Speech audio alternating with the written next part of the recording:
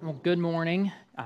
Standing out here in practice has been interesting, to say the least. I know one of the songs we're singing here in a few minutes, it says, rain down on us, and so we hope that does not happen, but we have had some rain a little bit this morning. So anyways, Tom and Karen are out of town, and they're kind of just at a lake house, kind of relaxing. I know they were in over the weekend for Sue Ann's funeral, and we just are glad when they're able to just get away and relax. And ministry can be so taxing, especially right now with everything going on. I'm in some Facebook groups, and it's overwhelming at times, and there are actually a lot of ministers walking away from ministry right now. And I'm seeing it all the time in these groups. So just be praying for, our staff at the church, our leaders, and not just our church, but all the churches in Lewis County and just across the world. Well, the last time I delivered a message, I was actually at Sam and Julie Howard's, and I was standing in front of the water, and it was a beautiful windy morning, and just filming, and then brought it home, recorded, and streamed it live. And so I thought that was going to have to happen again this morning, but we're here, and so we're glad to be here. And for the last several months, I've been the person behind the video technology, and so I just want to start out by saying I'm sorry for you all who have had to sit at home on days that we've went inside and there's been terrible broadcasting. We are doing our best. Each week we're trying to advance and learn so that we can make the experience better. If you're watching online right now, or if you're going to be listening on WKKS radio here in a little bit, we hope that you have a better experience today. We're still having a little bit of lag in our video, but it's much better than what we've experienced over the last several weeks. So be patient. And I say that because we have purchased some new equipment. We've spent hours of YouTube videoing and just streaming, trying to figure out how we can make your all's experience better when we're not here. And I know that listening on the radio, watching online in your house is not the same experience as coming here. And we can all agree on that. And I think I could speak on behalf of the leadership here. We want nothing more than to be back inside. It's a lot of work doing this. It's a lot of kind of just unknowing. Even up till this morning, till now, we were not sure what this service would look like. And so we want to be inside, but we know the best thing we can do right now is to continue to meet outside, because if we take, the 170 people we had pre-COVID-19 and we would try to fit them in the building right now, it wouldn't work. And so we know that the best thing we can do is to meet outside, because we don't have to have a limit right now. We can space out and we can fit as many people as wants to attend our service right here. And so we appreciate you all for being patient and cooperating with us on this. One of the things that I want us to do here is to think about what happens in a week for VCC. So I know there have been a few conversations. What happens? What is the staff doing during COVID-19? What is the leaders doing? What is actually happening at VCC? And I just want to give you a snippet of what happens on a weekly basis. So starting this evening, what will happen is there's going to be some text messages between elders, maybe some deacons, staff, maybe even people in the church, and trying to decide what can we do to improve our services next week. And that's starting this evening. There's phone calls and texts, like maybe there's a concern from someone who says, hey, you forgot to do this, or how can we do that better? And so not only that, what else starts happening on Sunday evening is typically John, Bev, Leslie, whoever's leading the service the following week, or maybe even 2 or 3 weeks out, they're spending their Sunday evening maybe in a basement at home picking songs for the next few weeks. Not only that, they're practicing so that they could make sure that song's going to work for what we're doing here. They also have to try and figure this out because, they have work Monday morning. And not only that, but you have to get all the songs to the praise team so that they can start listening, practicing, learning, and being ready for practice on Wednesday evening. If you think about Tom, you have to kind of consider what he has to do, because in order to select the music and kind of what the theme's going to be, he kind of has to already know what he's going to be talking about for the most part. Sometimes that's a week out, sometimes that's 2 or 3 weeks out. And so he's already thinking about a theme. He's probably looking at concordances. He's looking at journals, articles. He's looking at commentaries. He's picking jokes or whatever. And so there's a lot of work that's already going into doing a 1 hour or 30-minute sermon prior to Wednesday night. Not only that, but sometimes the elders have already met. We've communicated and talked about what is Sunday going to be like. Are we going to be able to meet outside? Are we going to have to be inside? What exactly are we doing? Not only that, we're trying to figure out what can we be doing for our members. We have a group of people who are trying to reach out to the people who are attending here, just checking up on them. And this is all before Wednesday. Myself, I'm already thinking about Wednesday evening for youth. We've been meeting outside here, and I'm thinking about who's going to be helping. I'm writing a lesson. Like, am I going to be able to do that lesson? Are we going to have music? Are we going to have sound equipment? What kind of activities can we do? Samantha is doing her videos. She's planning what she's going to teach. She's recording. She's editing. She's posting. And that's not even, like, including us reaching out to our teenagers or the children or parents or just other people in the church, seeing how things are going. If we stop and we think about what happens after Wednesday, and I have to also mention before Wednesday, we have to think about Timmy or a Greg or a Brendan who have to be here and make sure all the equipment that is out here right now is set back up on stage, hooked back up, tested and running so that the practice on Wednesday will work fine. So before Wednesday, there's a lot of midday stops. There's a lot of lunch breaks that are missed. There's a lot of sleepless nights. There's a lot of time away from family that goes into just stopping by here to make sure that our 1 hour service works well. If we start thinking from Wednesday to Sunday, then you're thinking, again, we're still texting people, we're still messaging people, we're still tracking the weather, trying to decide what we're doing.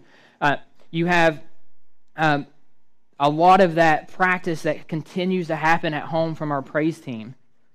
Let alone that you have people who are taking care of the grass, making sure the building is clean. You have communion being prepped. You have conversations of who's going to do what in the service. And, you know, for a morning like today at 9 a.m., you have Timmy and some others sometimes who are here at least 6:30 in the morning setting everything up. If it rains, it kind of delays things and pushes things back. And that's all has to happen before the 7:30 a.m. praise team practice. There's a lot of setting up equipment for video and sound, running back and forth. And so I know some of you are probably like, okay, we get it. Like, there's a lot that happens, and that's just a snippet. And so I personally want to say thank you to all of you who are here helping. There's some of you doing things behind the scene that I don't realize. There are people who are balancing the checkbooks that we don't even think about. And there's so much, and I want to say thank you to each of you.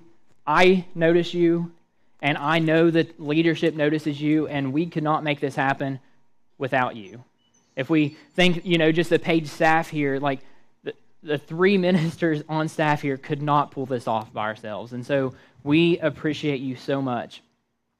Now, you're maybe wondering, okay, when are you going to say something that's going to speak to me, that matters to me, that like I came here for? And I just want to stop and say, I know this is kind of very blunt, but it's not about you. It's not about me. It's not about the staff here. It's not about the leadership. And it's not even about Vanceburg Christian Church. We gather here to worship Christ, and that's all that we should be focusing on. And so we are going to go into this time where we're talking about ourselves. And so I hope that thinking about how we connect to Jesus and how we connect to church, that you can evaluate who you are and where you've been, especially during COVID-19.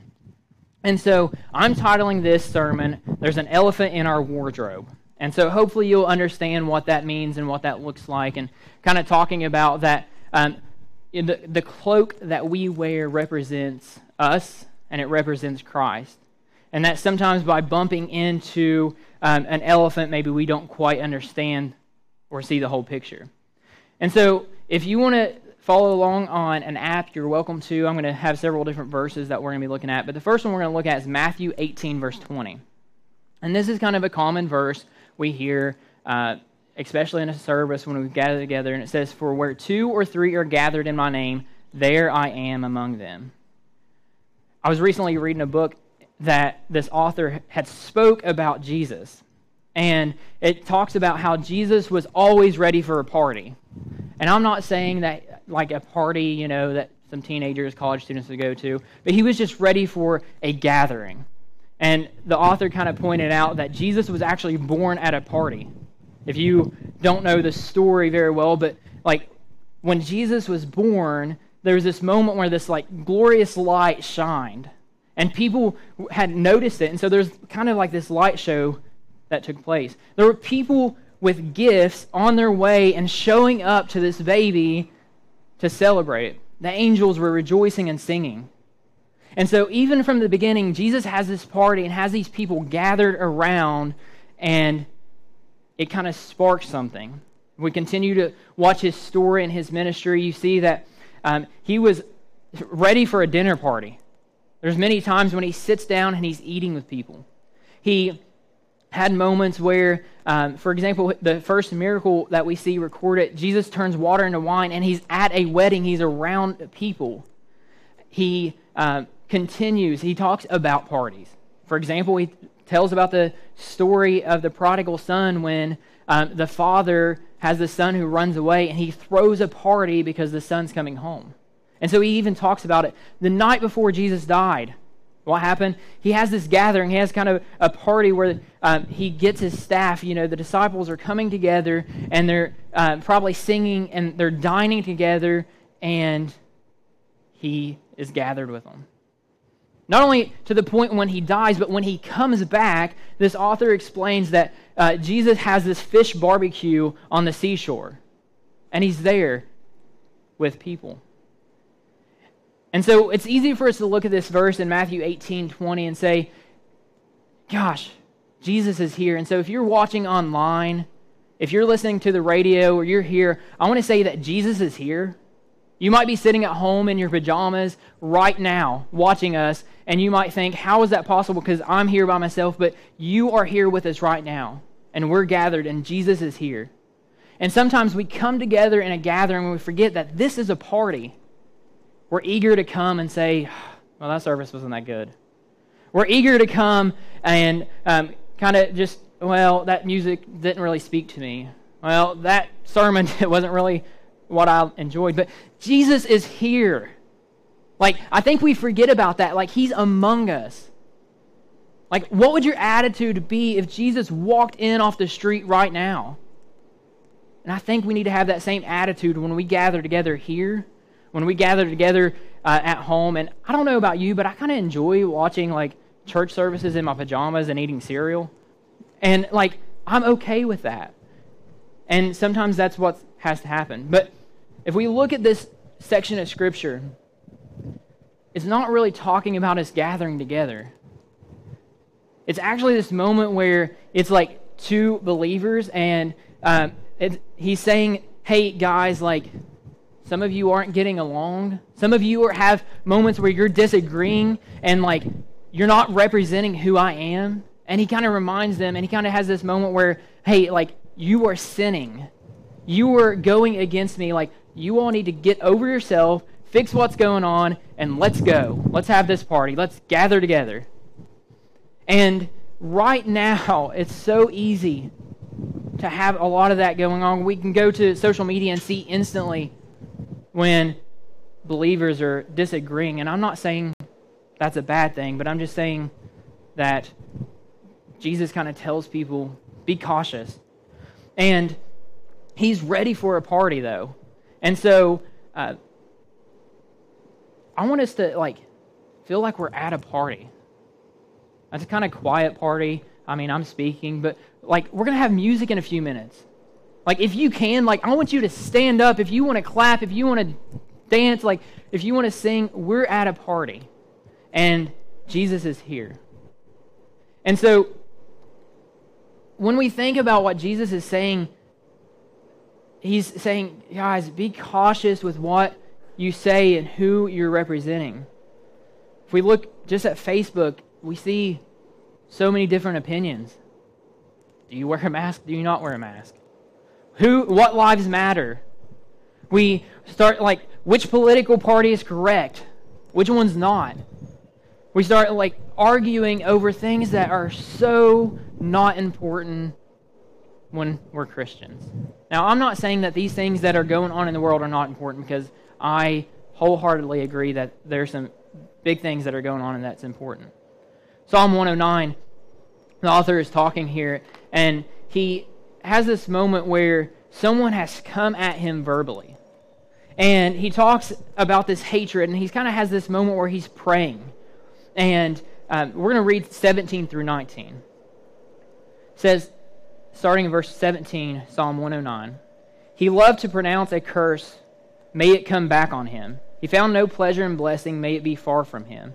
He wore cursing as his garment, it entered into his body like water, into his bones like oil. May it be like a cloak wrapped around him, like a belt tied forever around him. May this be the Lord's payment to my accuser, to those who speak evil to me, or of me." I see this and I'm starting to think, wait, this is the psalmist who wrote this, and he's sitting here. If you continue to read, and you read prior to this, he says, hey God, I wish that this guy's children would be fatherless. Are we really at the point where we're praying for those kind of things? When we look at social media right now, there are some comments and some posts that are made that is pretty much wishing that up on people. And he wants his accuser to just vanish. He's so angry. And if we go back to and we look at what Matthew is saying here, what it's being said in Matthew is that, hey, it's kind of the same thing. We're disagreeing. Some things have been said that probably maybe shouldn't have. But hey, let's gather together. Let's figure this out. But he says here, and I really like this in verse 19, he said, "May it be like a cloak wrapped around him, like a belt tied forever around him." And he says, everything that he has said about me, I want him to put that on as if it was his jacket, and he's going to wear that around so everyone that talks to him, everyone who interacts with him, is going to see what he thinks and what he says. And I have a question. What if everything we said to others during this pandemic about anything, whether it was a text message, a phone call, a tweet, maybe a Facebook post, or a comment somewhere, what if everything that we have been saying was wrapped around us like a cloak? That everything you have said, we see it. Everything that you said, he's saying, like a belt that is forever around him, that's not going away, it goes with you. And so, I have a question. What would your wardrobe look like? What would your wardrobe look like right now if everything you've said, your attitudes, the way you spoke about others, what if you had to wear that and you hang it up at night in your wardrobe? What would it look like? What kind of hate would you be wearing around?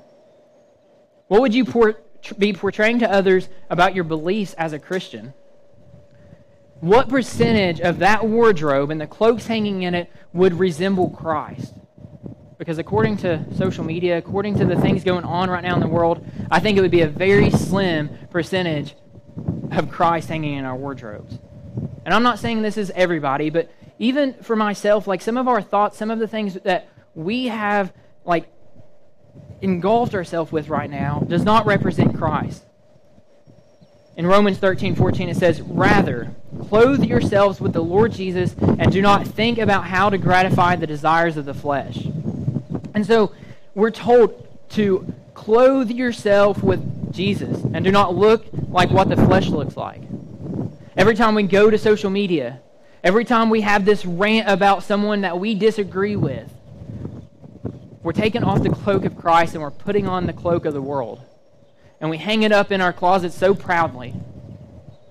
But then there's the other part, we'll say, on Sundays, When I'm around certain people, I'm going to put on the cloak of Christ, and that's enough to get me into heaven. It's enough to like just make me appear to be well.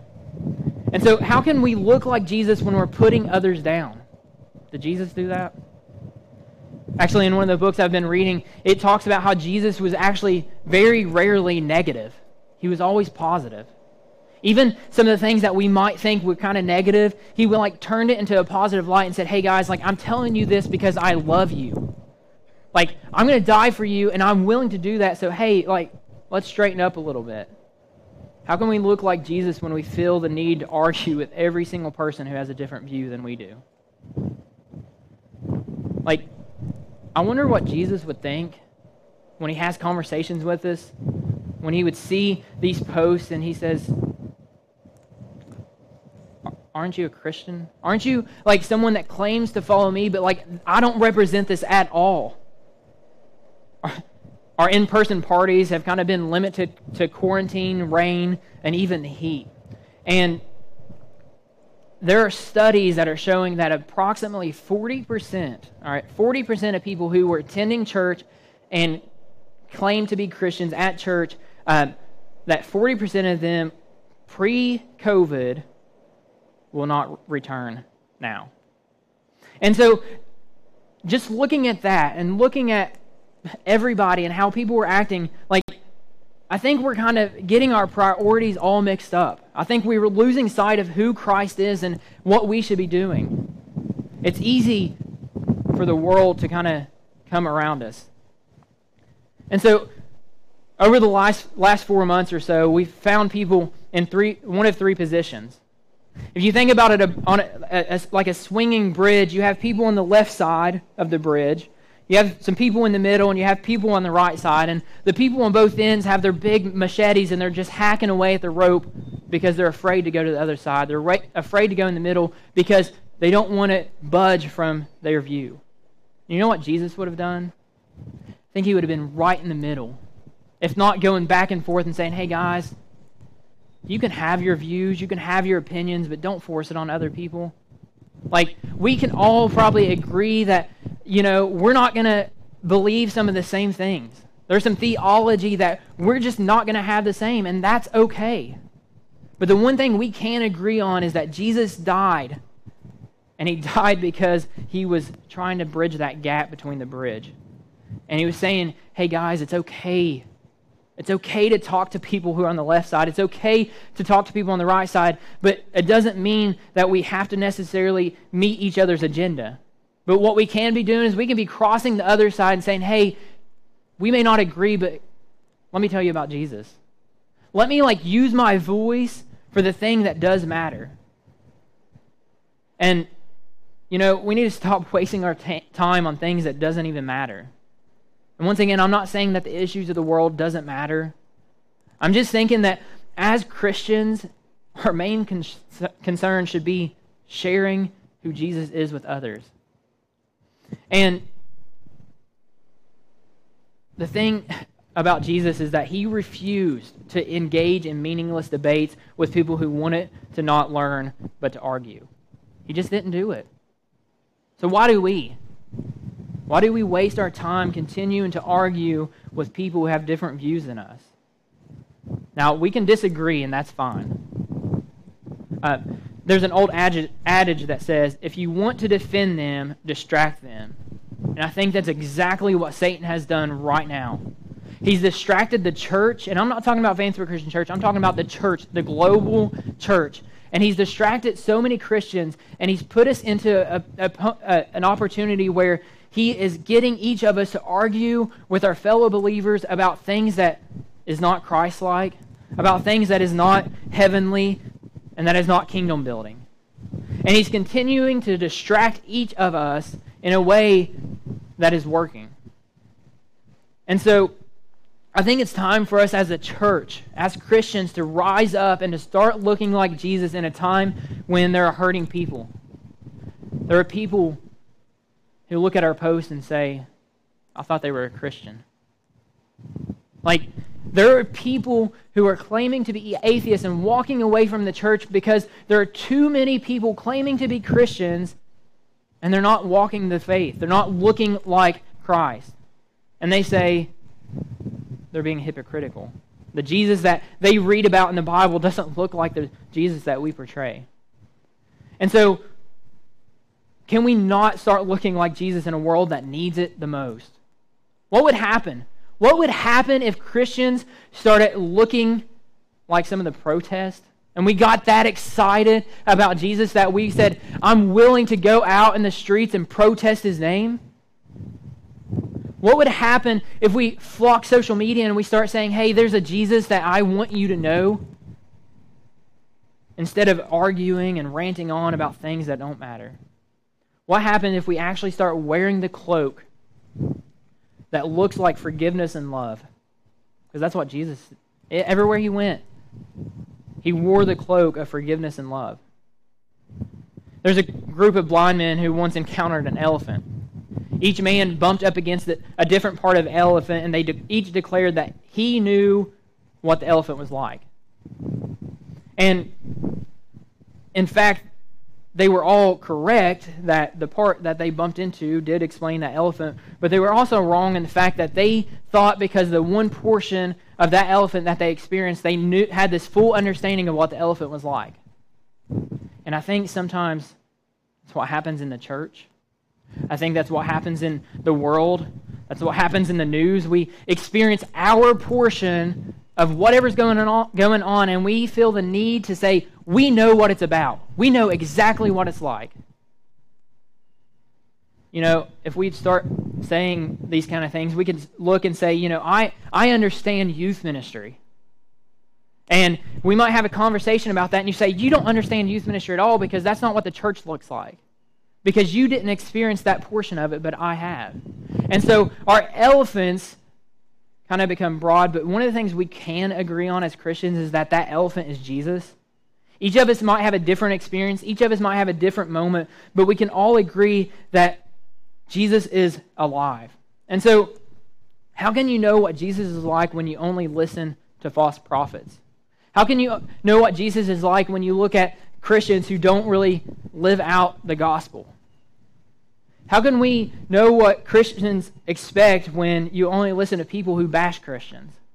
Sometimes we only experience one portion of the world and we feel that we know all about it. And so I think it's time for the church and Christians to rise up and start seeing Jesus for who he is. You may only understand a portion of what Jesus is like, and I want to encourage you to do a couple things. I want to encourage you to download some podcasts. It doesn't have to be Vanceboro Christian Church. There are a lot of great podcasts with a lot of great speakers who are out there who are professing the name of Jesus and who are doing in-depth Bible studies. Download a podcast. You know, like I enjoy like when I'm mowing to put headphones in, listen to a podcast.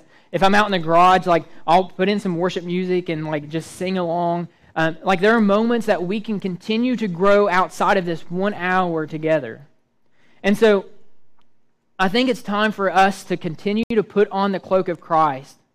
I think it's time for us to go to our wardrobes and start taking out the things of the world and start hanging up Christ and start resembling Christ. And so, as Christians, as believers, it's our duty to put on the cloak of Christ. I'm not saying just to have that Sunday outfit. I'm saying like Monday morning when you wake up and you're kind of in a terrible mood and everyone at work has to experience that. Like, I understand. I've been there. Like, we have those moments, but we also have to remember that I'm wearing the cloak of Christ. And I'm not saying just to put on the cloak to resemble Christ. I'm saying put on the cloak and actually be Christ. Be the church and step up and start being like Jesus. The worship team is going to come up, and another thing that you might be able to do during this time, and you just as you want to grow, is to go and get a journal. It could just be any kind of journal, and I encourage you to do this and start like picking a scripture a day. Write that scripture in there, read it, and create a prayer journal. And I find that for myself, sometimes it's easy to like slip away from prayer, to slip away from church when we're not here, we're not involved. And one of the things I've found is that as I sit down and I can write down my prayer, I don't lose who I am as much. I don't lose who Christ is. And so, if you are a Christian, what I have to say to you is, let's step up. Let's gather together, whether we're here, whether we're at home, whether we're anywhere else, and start looking like the church. Let's start representing the church on social media. Let's start representing the church at work tomorrow. Let's start representing the church everywhere we go, because there's a world that is broken right now that needs Jesus the most. And so maybe you've never accepted Jesus in your life. Maybe you've never had a moment where you have said, I want Jesus to be a part of my wardrobe. And we invite you to put on that cloak this morning. We invite you, we'll come forward, put on mask, and give your life to Jesus. We invite you to be baptized. We still have the baptistry open. We can go to a swimming pool. We invite you to do that. If you are a Christian and you've kind of been living in the world, and your wardrobe is kind of has this elephant hanging in there where you only feel like there's a portion of that elephant that you know, then we ask that you get to know the whole elephant, get to know Jesus, and start learning. And so, wherever you're at, and whoever you are, we challenge you to rise up and to evaluate the things that are hanging in your wardrobe. So as we sing, if you have a decision, we invite you to come forward, but